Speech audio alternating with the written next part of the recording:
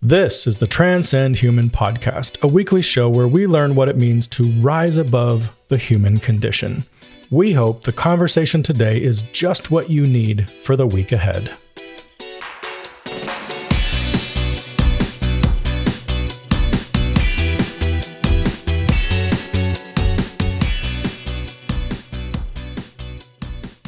All right, friends, welcome back. You have made it back to the Transcend Human podcast. Great to be with you. November 13, 2023. So it's been a hot minute. I don't even know. A couple weeks, 3 weeks maybe, since our last episode. But we are back for another episode of the Transcend Human podcast. Great to be with you. Between our last episode and this one, my family was able to take a little trip to New York City to watch our middle daughter perform. So she's in a musical theater program, and this is her senior year, and it's really the year when they do their large-scale performances. So there was no way on earth we were going to miss out on that. So on this trip, we got to see her play the lead role in the musical As You Like It. It was an amazing show. We had such a good time. So good to watch her do that thing that she does best. And at such a high level. It's when I look back, it's literally been, I think, since high school was the last full-blown production that I ever saw her in. So it was great for our family to be there to support her and to watch her shows. Now, I'm not a big city guy. I feel like you're either a big city person or you aren't. Kind of like one of those black and white things, right? Where there's not a whole lot of gray in between. You're either like a Coke person or a Pepsi person, or you either like mushrooms on your pizza or you don't. But even though the whole big city thing kind of stresses me out a little bit, it's still fun to do something new. And when you get to see your daughter perform, none of that other stuff matters anyway. So that's it. I mean, there's a lot of stuff going on in the world, but that literally brings us up to speed for this week. I think that's all I'm going to touch on. We don't need to talk about the other huge things going on in the world because most of them are negative and it's just going to bring us down. So let's dive into our minute of transparency. This week, I'm calling it, We're Not Made of Money. So as I prepared for this episode, I couldn't help but think back and think about my relationship with money. As it is with so many of us, we learn about money in our youth, right? As kids, watching our parents, friends, neighbors, and by experiencing the culture around us. So my earliest memory is basically living in a modest little house on Philippa Street in Hinsdale, Illinois. Hinsdale is a Chicago suburb, and it was a community made up largely of Seventh-day Adventist families who worked at Hinsdale Hospital.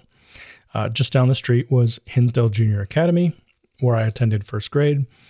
And in those early years, I really had no concept of money or its importance. From there, we moved to Powell, Wyoming, and we spent the next 7 years in the wild, wild west. And that's really where I started to grasp the concept of money. I remember my mom telling us that she had to work or we wouldn't have enough money. I remember my parents sharing a car and eventually purchasing a second one, but one that was very old.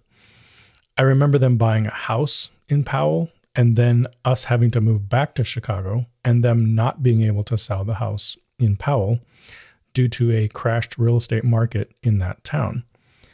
And that was really a big blow to them, one that really kind of started the money conversations. So from then on, we had phrases like, we aren't made of money. Money doesn't grow on trees. Things are a little tight right now. We can't afford to do some of the things that your friends get to do, right? These phrases became very common in our family. And yet through all of this, we had our needs met. We went on low budget vacations. We played sports. We had clean clothes. We never went without food, but we always knew that money was tight or that money was an issue. Now, some of you know exactly what I'm talking about because you grew up in a very similar situation. Others would give anything to be in my shoes, right? Because your situation wasn't that good. Maybe you didn't have clean clothes, and maybe there were times when you didn't have enough food. If that was your situation, I am so sorry that you had to go through that. I can't even imagine the stress and the anxiety that must come along with that sort of upbringing.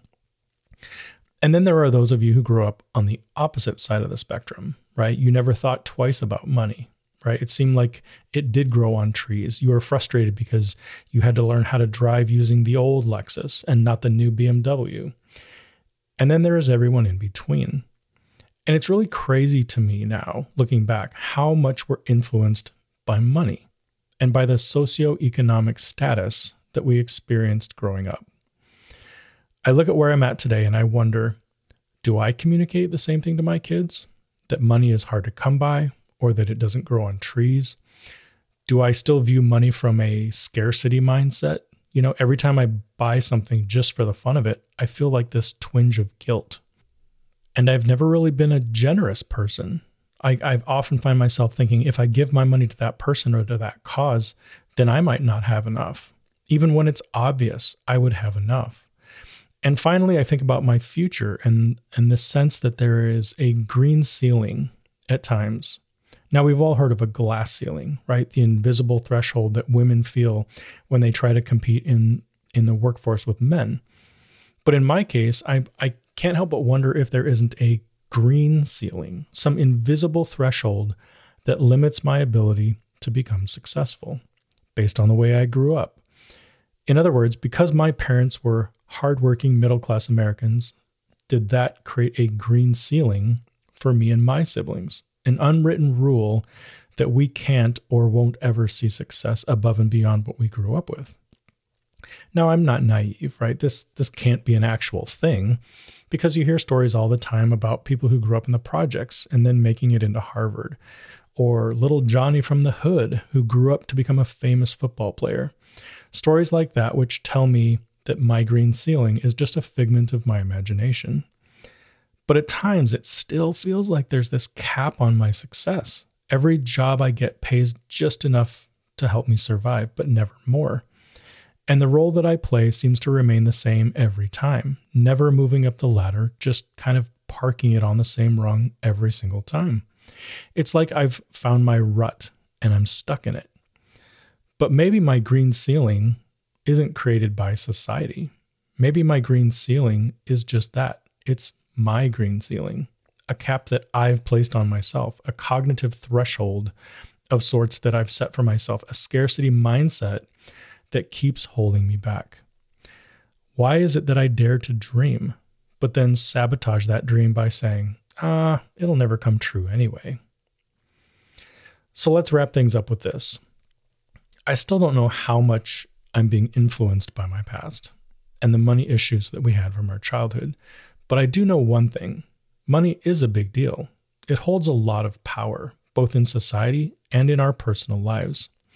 So today, we're going to talk about it. Today's topic, Transcending Currency. Chapter 1, Before There Was Money. Chapter 2, Money, Capitalism, and a Means to an End. And Chapter 3, Money Equals Control. Chapter 1, Before There Was Money. Have you ever stopped to think about money? Like, I'm not talking about how to get more money, but really thinking about what it is and what's behind it, why we have it, where it came from, and what life would look like if we didn't need to worry about it.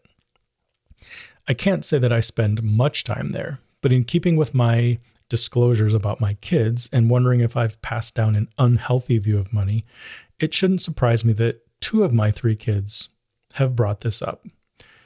Now, I can't remember the full conversation, but I remember bits and pieces, kind of like this. Why do we have to have money? Or why is it that some people have so much money and others don't have any? And why can't we all just make the same amount? And why can't everyone just be given a set amount of money and we'll just all live happily ever after? Pretty insightful, right?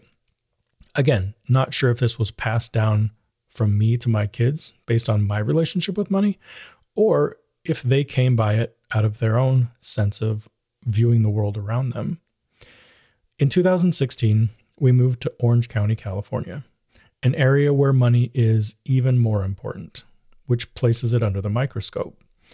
Now, I'm sure that my kids were faced with extreme examples of it in school, right? the clothes that the kids wore, the cars they drove, the homes that they live in. Around here, it seems like money flows freely. And on the surface, so many people seem to have it all figured out. So maybe this is where their questions came from. I don't know, but they are good questions. So let's do a quick historical sketch about money, just so that we're clear on where it came from. According to a Nova article on the PBS website, money has existed for a really long time, but not always in the current form or the form that we're used to, but in some form. And before that, everyone seemed to agree that bartering was the name of the game, offering someone something in exchange for something else. Then, at some point in certain areas of the world, people started to agree on items that could hold value, and that the identified item was worth a set amount. So instead of bartering, you could simply buy something using the agreed upon item or items. These items included things like cows or precious gems or shells, things like that. But they could have been just about anything, right? Depending on what part of the world you live in and depending on what that culture viewed as valuable. Then in 1000 BC, China introduced metal coins. And around 500 BC, even more modern coins began to pop up. Then in about 800 AD was the introduction of paper money. And in the 1800s, we agreed on something called the gold standard. So basically, the gold standard suggests that all of the money in a culture or a society would be based on the amount of gold that it held, right? Like they put gold in these reserves, and based on the amount of gold that they had in the reserves, that's how much printed money could exist. This proved the worth of the money and ensured that the government wasn't just printing money to print money. In the US, we adopted the gold standard in 1900. Then came this little thing called the Great Depression, and the gold standard was basically thrown out. And that brings us to the current state of affairs. Paper and coin money, along with written checks and bank transfers that are standard in most countries. With the recent addition of things like debit cards and credit cards, where we're basically able to purchase things without carrying the physical money on our person. This also opened up the ability to purchase things online. The money still comes from the same place, but we are able to purchase things online using e-commerce solutions and payment gateways like PayPal, and now personalized platforms like Venmo, and even texting money through iMessages on an iPhone. And this is where things really start to get strange. Because up until now, all financial transactions were based on real physical money that you had living in a bank somewhere. If I wanted to walk down to the bank and take all of it out, they would hand me physical currency based on the amount in my account. But all of that is about to change. Most of us have heard about cryptocurrency, the most recognized being what? Bitcoin, of course. Now, it was created during the financial crisis in 2009. Simply put, Bitcoin is bank-free internet money, making it a decentralized currency, not controlled by the banking system or the government. Instead, the money is controlled by a network of users who control and verify transactions. The perk is that Bitcoin is universal, and there are no fees, like the ones that people are forced to pay with banking institutions. Anytime you purchase something using Bitcoin, it is documented and logged in something called the blockchain, which is a publicly recorded ledger of all transactions. All transactions are public-facing, which isn't something people really understood at the beginning, but they are. People assumed that it would be more of like an anonymous way of paying for things, giving them the ability to use it for less than legal activities. But it didn't turn out to be the case. And finally, because Bitcoin is not backed by a standard like gold, it's only worth the value that people place upon it. This means that the value can fluctuate drastically, making it a very unstable currency compared to traditional currency. Okay, so why did we just walk through all of that? Well, because I wanted to lay the foundation for where we are right now in the history of the world. We're living in a time where traditional currency is still the norm. Cryptocurrency is available, but it's kind of the wild, wild west right now, and it's not really fully adopted into society. And we're right on the edge of the next big thing. Now, this is my opinion, but as time moves on, it's starting to feel less and less like an opinion and more like, yeah, this is really going to happen. This is right around the corner. And it's this whole idea of moving away from traditional currency to a fully digitized solution. Now, it's not moving from traditional currency to cryptocurrency. Instead, it's moving to a digital version of the current system. So based on the things that we're learning from crypto, based on technology advancements like AI, quantum computing, and digital identification, based on the government's desire to maintain control over the financial system, based on all of those things, this new digital version of our traditional currency, I believe, is right around the corner. Chapter 2, Money, Capitalism, and a Means to an End. So what we just walked through was more of a formal history of money, with just a slight touch on what might come next. But what I want to do next is discuss the why behind the history, what money does, and what people have done with it, the problems that it causes, and how, when combined with capitalism, can be used as a weapon by greedy and selfish people to get what they want. Now, money in and of itself is not the problem. The concept of buying something that you need and handing over money in order to obtain it, that service or that product, isn't inherently wrong. In fact, it's a very natural next step after bartering. So let's think back. Let's think way back to the beginning of time. For some, this probably means trying to figure out what it looked like to have Adam and Eve on Earth, right, in the Garden of Eden, and then them setting out on their own in a difficult new world. For others, this might look like the early cavemen, living in caves trying to hide from saber-toothed tigers. But in either scenario, I'm sure people lived in caves. But that's not the point. Think back to the way they probably lived. In my mind, there was no need for money because each individual had what they needed to survive. They either foraged for or grew their own food, they hunted for meat, and they obtained the leather for clothing. They figured out how to assemble tents, or they lived in caves. And that was it. Because each individual had these skills or grew up in families where these skills were passed down, there wouldn't have necessarily been a need for money, right? Because there was nothing to buy. Now, let's say for some reason that your crops were all destroyed and the food that you were counting on ran out. Maybe at that point you would start to barter, right, with another person or another family in order to get the necessary food and the seeds to start over. But then at some point, everything changed. Maybe the cave dwellers actually learned how to build houses. And to build those houses, you needed wood and nails and tools to assemble those homes. At first, you just created them yourselves. But at some point, people started to gravitate toward and away from certain activities. Maybe someone became very good at hunting, and another person became very good at building homes. These two could barter in order to have both areas of expertise fulfilled. But at some point, people figured out that creating a system of currency, items that held agreed upon value like shells or precious stones or metal coins, it allowed them to get the things that they needed without having something of equal value to barter. Now, because this is really at the end of the day the problem with bartering, because both sides have to find the other party's product valuable. But if all I have to trade are candles, and the other person already has enough candles, I might lose out on the food I need because they don't want my candles. So because of this, it makes sense that money or currency became a thing. And again, nothing wrong with it, right? It serves a purpose.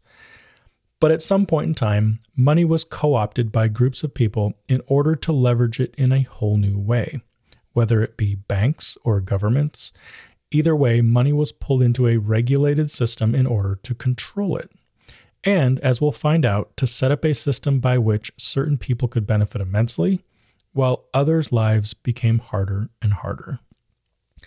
Now, I'm going to go out on a limb here and be transparent with you that I am not a finance guy. So I have no idea what came first, the chicken or the egg.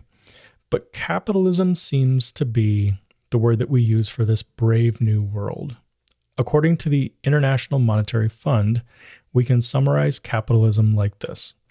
It starts off with the following caveat, which I find interesting. It says, free markets may not be perfect, but they are probably the best way to organize an economy. Capitalism is often thought of as an economic system in which private actors own and control property in accord with their own interests, and demand and supply freely set prices in markets in a way that can serve the best interests of the society. The essential feature of capitalism is the motive to make profit. As Adam Smith, the 18th century philosopher and father of our modern economics, says, it is not from the benevolence of the butcher, the brewer, or the baker that we expect our dinner, but from their regard for their own interest. Both parties to a voluntary exchange transaction have their own interest in the outcome, but neither can obtain what he or she wants without addressing what the other wants. It is this rational self-interest that can lead to economic prosperity. In a capitalistic economy, capital assets, such as factories, mines, and railroads, can be privately owned and controlled. Labor is purchased for money wages. Capital gains accrue to private owners, and prices allocate capital and labor between competing uses. Although some form of capitalism is the basis for nearly all economies in the world today, for much of the last century, it was but one of two major approaches to economic organization. In the other, socialism, the state owns the means of production, and the state-owned enterprises seek to maximize social good rather than profits. So there you go. You probably feel like you just enrolled in high school level econ class all over again. But that's as far as I'm going to go with capitalism, just to define it, because that's the reality that we live in here in the US. But you can definitely see how the idea of capitalism has influenced our political polarization, right? Republicans are all about capitalism, protecting the interests of the individuals, making sure that capitalistic values of selfishness, or should I say self-interest, continues, thereby impacting the entire country for the better. Democrats typically push back when they see people not benefiting from capitalism, and they suggest that we address the problems that come from individualism and greed. This is why the right often refers to the left as socialists, right? Because their focus is on the good of all people and not the individual, who often winds up being a privileged individual in the first place. Anyway, now I know that that's a very surfacey explanation, and I'm just highlighting very stereotypical explanations that exist in our country. But at the end of the day, there seems to be a pretty strong connection between your view on capitalism and your political views. Now, what I want to do next is list some of the problems that we see in a capitalistic society. So according to economicshelp.org and a 2019 article by Tejvan Pettinger, here are 7 major problems with capitalism. First is inequality. So the benefits of capitalism are rarely equitably distributed. Number 2, financial instability and the economic cycle. So capitalism relies on financial markets, shares, bonds, and money markets, but financial markets have a tendency to cause booms and busts, right? Very unstable. Number 3, monopoly power. So in a free market, successful firms can gain monopoly power. This enables them to charge higher prices to consumers. Supporters of capitalism argue that only capitalism enables economic freedom, but the freedom of a monopoly can be abused and consumers lose out because they have no choice. Number 4, is monopsony. So monopsony is market power in employing factors of production. For example, firms can have monopsony power in employing workers and paying lower wages. This enables firms to be more profitable, but can mean workers don't share from the same level of proceeds as the owners of the capital. Number 5, immobilities. So in a free market, factors of production are supposed to be able to easily move from an unprofitable sector to a new profitable industry. However, in practice, this is much more difficult. For example, a farm worker who is made unemployed cannot just fly off to a big city and find a new job. This person has geographical ties to their birthplace, may or may not have the right skills for another job. Therefore, in capitalist societies, we often see long periods of structural unemployment. Number 6, environmental costs and externalities. So in capitalist economies, there is a limited government intervention and a reliance on free markets. However, market forces ignore external costs and external benefits. Therefore, we may get overproduction and overconsumption of goods that cause harmful effects to third parties. This can lead to serious economic costs like pollution, global warming, acid rain, loss of rare species, and external costs that damage future generations. And finally, number 7, it encourages greed and materialism. So the nature of capitalism is to reward profit. The capitalist system can create incentives for managers to pursue profit over decisions which would maximize social welfare. For example, firms are using theories of price discrimination to charge higher prices to consumers who want to jump the queue. This makes sense from the perspective of maximizing profit. However, if we have a society where the rich can jump ahead by simply paying more, or pay to see a congressman quicker, for example, it erodes social norms and a sense of fair play. Now, this article is simply trying to point out some risks that come with capitalism, ways in which it could be used in a selfish or manipulative manner. But just because they could exist doesn't mean they do, right? I mean, here in America, land of the free and home of the brave, we don't struggle with any of this stuff, right?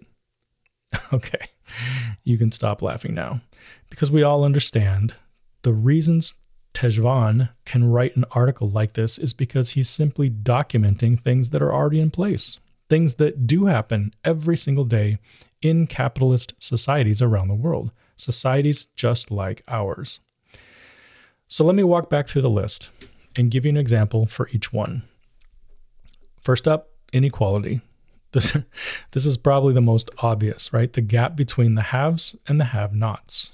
And is it shrinking in America? No, of course not. It's growing like wildfire. It's because of the capitalist loophole. The rich get richer and the poor get poorer. For simple reasons like it takes money to make money. The wealthy pass down their wealth and they're able to collect high levels of interest on assets that they hold. And basically, they can use their current wealth to purchase things that will help grow their wealth. Now, an interesting story here is the whole Bitcoin thing. So this is a great example of you have to have money to make money. So I work with a guy who got really into Bitcoin. And if you know anything about Bitcoin, there's this thing called mining. You can mine Bitcoin. And what it is it's a computer that you set up, and the computer performs actions on the blockchain. And I don't know if I'm saying this right or not, but there's something that you can do to set up the computer to be part of this blockchain. And as your computer runs through these cycles and provides this service, you are actually gaining Bitcoin. So you're actually getting paid to do this work. So my friend goes out and buys tons of machines, right? He's got this whole farm of computers that are all connected together, and they're all in this room, climate controlled, air conditioned room, specifically to mine Bitcoin to make money. Now, it took a lot of money, not only to buy the hardware, but to provide the room and the environmentally cool area to allow the machines to run smoothly in order to make this money. But to me, that's just a perfect example of you have to have money to make money. A poor person would never be able to make money off of Bitcoin because they wouldn't have the money to buy the ingredients or the hardware to do it in the first place. Number 2, financial instability and the economic cycle. So we all know that the economy is fickle, right? It ramps up, it ramps up, it ramps up, only to crash at some point. It's a cyclical thing. And what we found is that the wealthy, as long as they diversify the way that they should, are often not impacted by the drops in the market the way small business owners or small investors are. So these massive shifts only widen the gap between the wealthy and the poor. Number 3, monopoly power.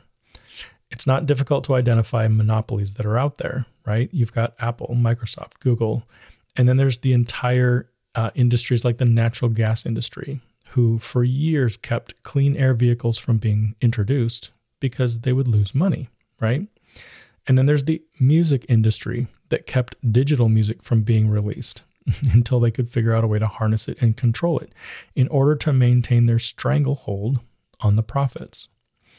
Number 4, monopsony. So when large companies make billions of dollars, but the wealth is not spread throughout the company, that's what that refers to. I think a good example of this is probably the struggles that Walmart went through when people did some research and figured out how much money the people at the top were making versus the day-to-day employees at the company. And we see it play out every day, right? With the striking writers and the actors and the UAW, right? Employees getting paid very little while the company executives take home massive, massive profits. Number 5, immobilities. So basically, it's the inability of people to move from one industry to another. And the suggestion here is really that it's easier for a wealthy person to switch careers than it is for a poor person. So a person who has experience as a chef in a restaurant industry, it's pretty difficult for them to move to a whole new skill set, right? They're more likely going to stay in that industry. Now, sure, they can learn a new skill, but it's difficult, right? And it takes time and it takes money. Whereas somebody who is very wealthy, they have more transferable skills and or the ability to pay for additional skill training in order to do something different. Now, this is an access to opportunity thing, both in the training and in the location aspect, if you're urban versus rural. Number 6, environmental costs and externalities.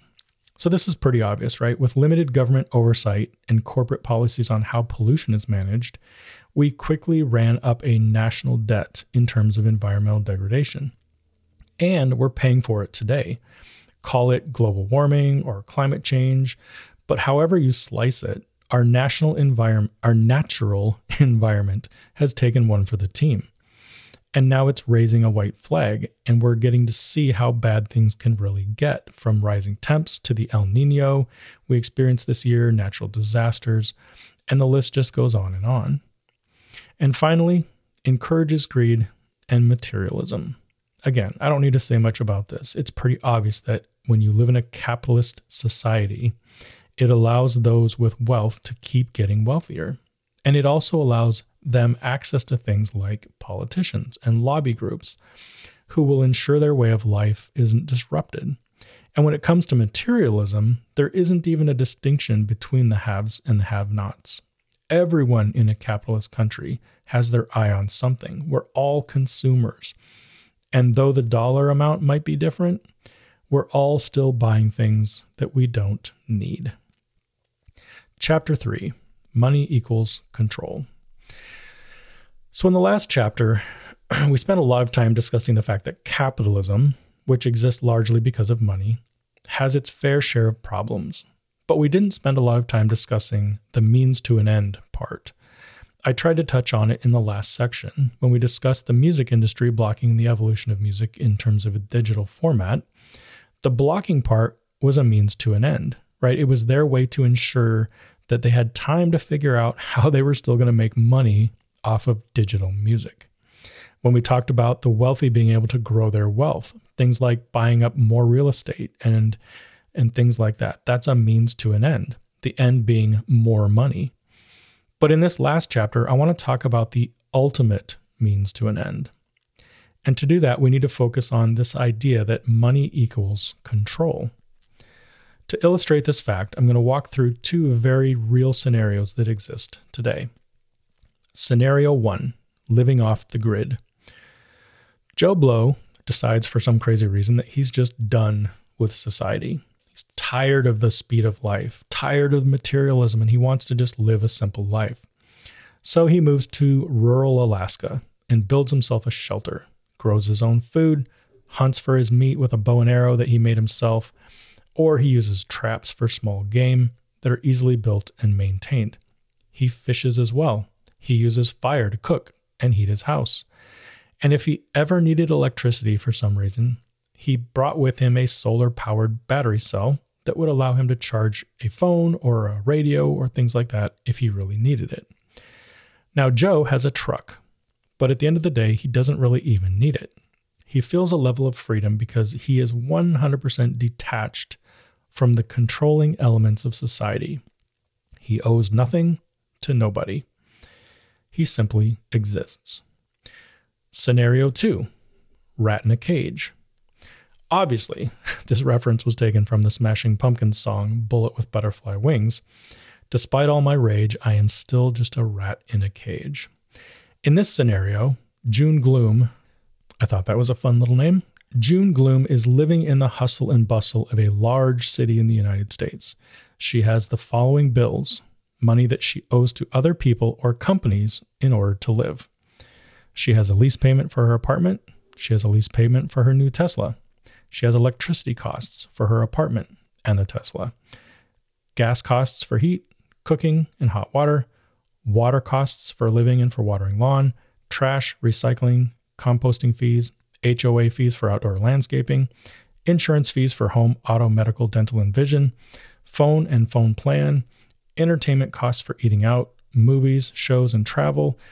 Internal entertainment costs for cable, Netflix, Hulu, and all the other apps. Random monthly subscriptions for apps and additional services. And that's just off the top of my head. June is a rat in a cage, working 50 to 60 hours a week to make enough money to tread water as the water rises in her small little cage. Sound familiar? But I mean, that's it, right? That's living the American dream. I feel like that's my life and the lives of every other person I know. Throw in kids and multiple vehicles, and your life just keeps getting more and more complicated. But this is the norm.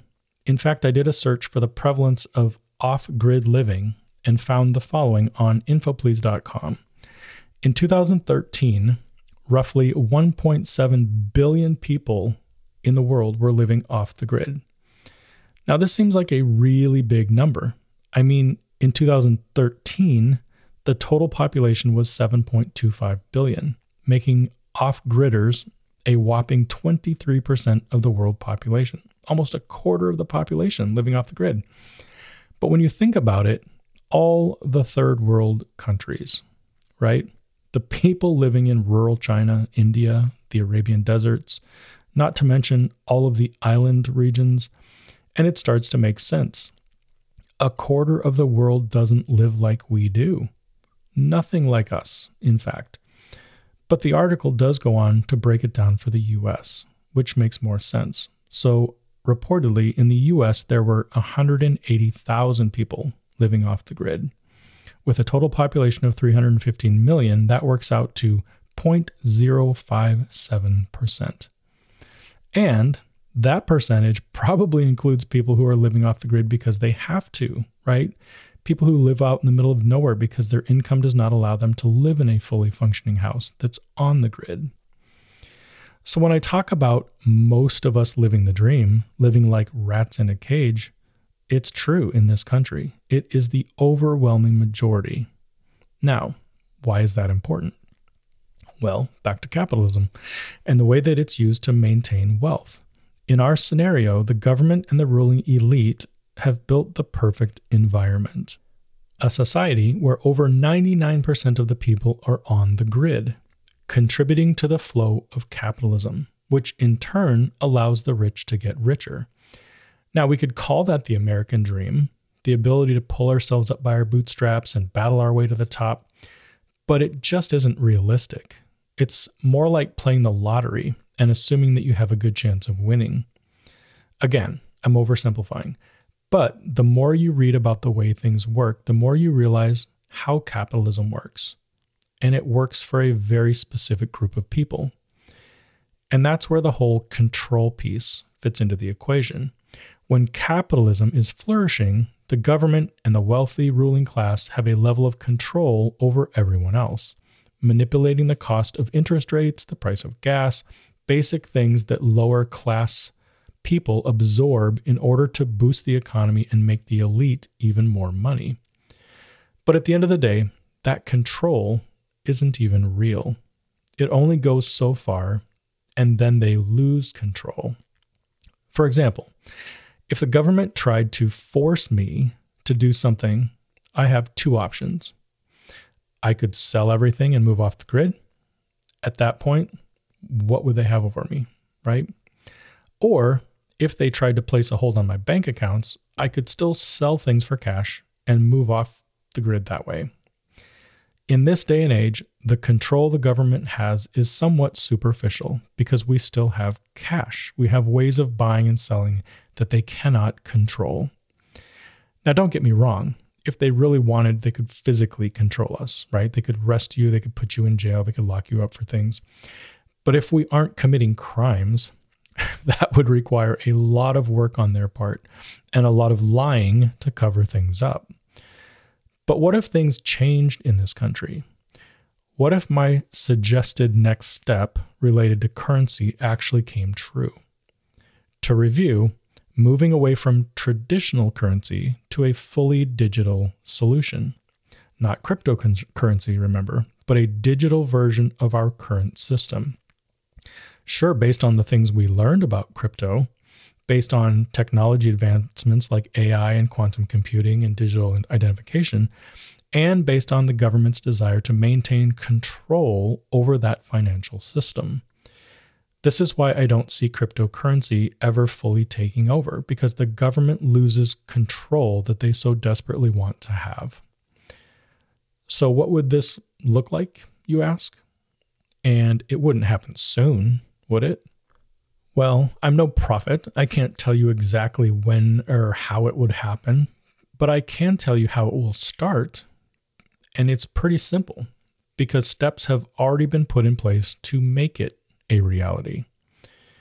Let's back up to March 9th of 2022, right? So we're just coming out of the COVID pandemic, maybe in the middle somewhere, I don't know. But March 9th of 2022, Joe Biden signs an executive order.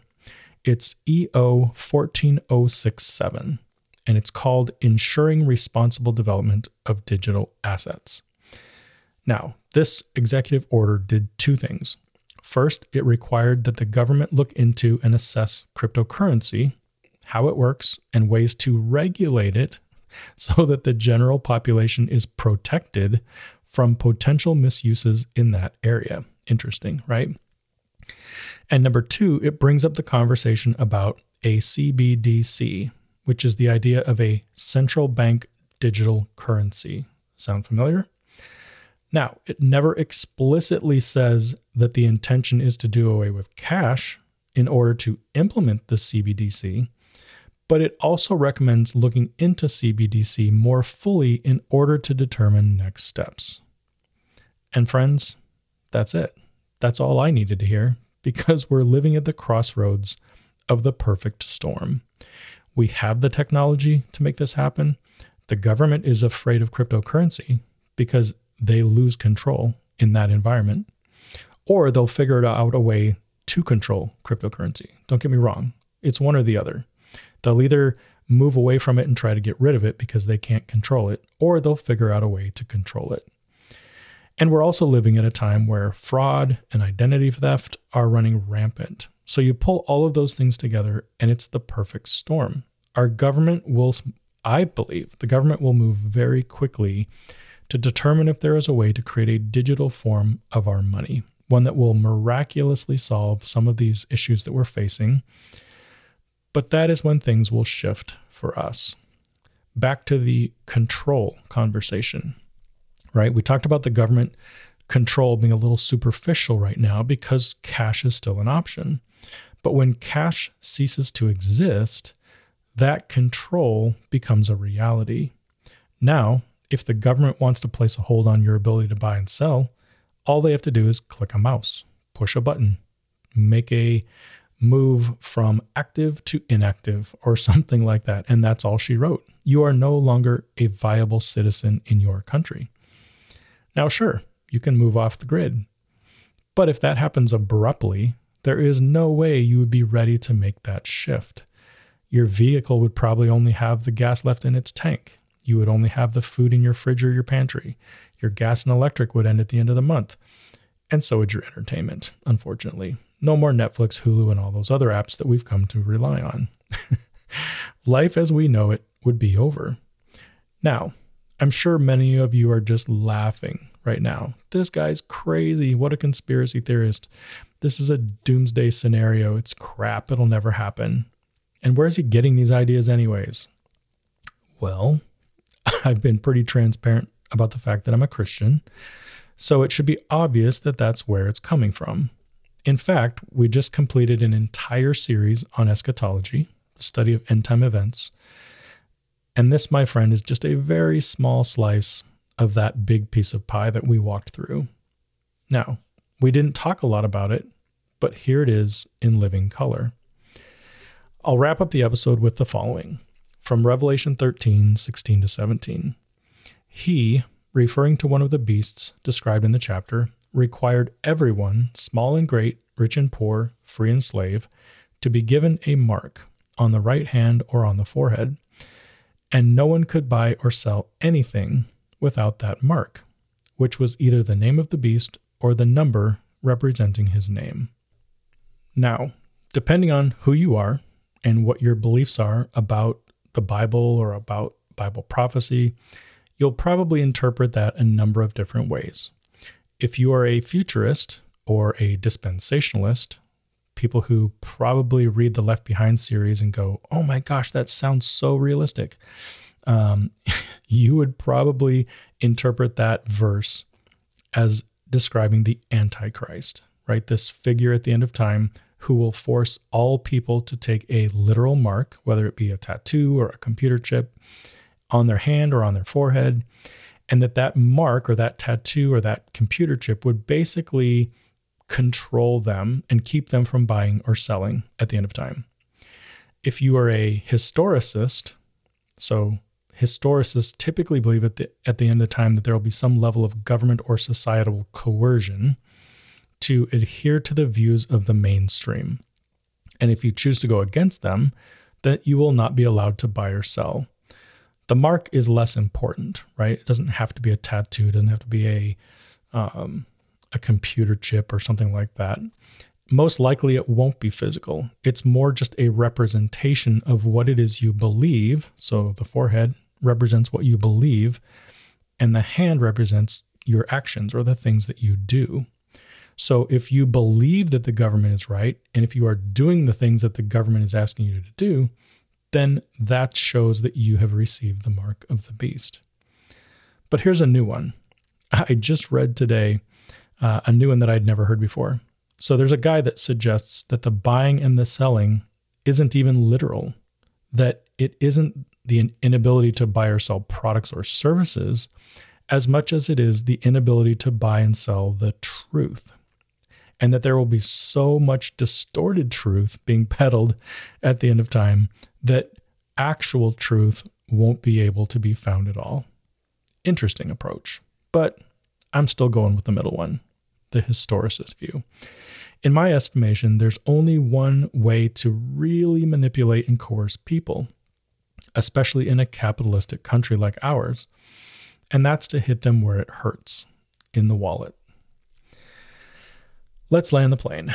Friends, This definitely isn't a hill I'm willing to die on. So it is not a major part of my everyday thought, but when I sit down and I really think through the direction we're heading in and how much money plays just a major role in our lives day to day, I can't help but start to see things heading in that direction, the direction that we just walked through.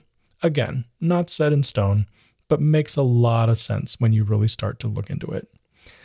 My prayer for each and every one of you is that you have a healthy relationship with money, and that when it all comes down, if buying and selling becomes a real physical issue, that we'll all resist the urge to join the crowd, right? To jump on the bandwagon, to just give in because it's easier, to trade in our beliefs for continued comfort on a planet that is quickly coming to an end. Friends, I hope you enjoy this episode. It ended up being way longer than I planned, but we also got to talk about a lot of different things, so that was good. Thanks for being here. Again, friends, have a great week, and as always, keep transcending human.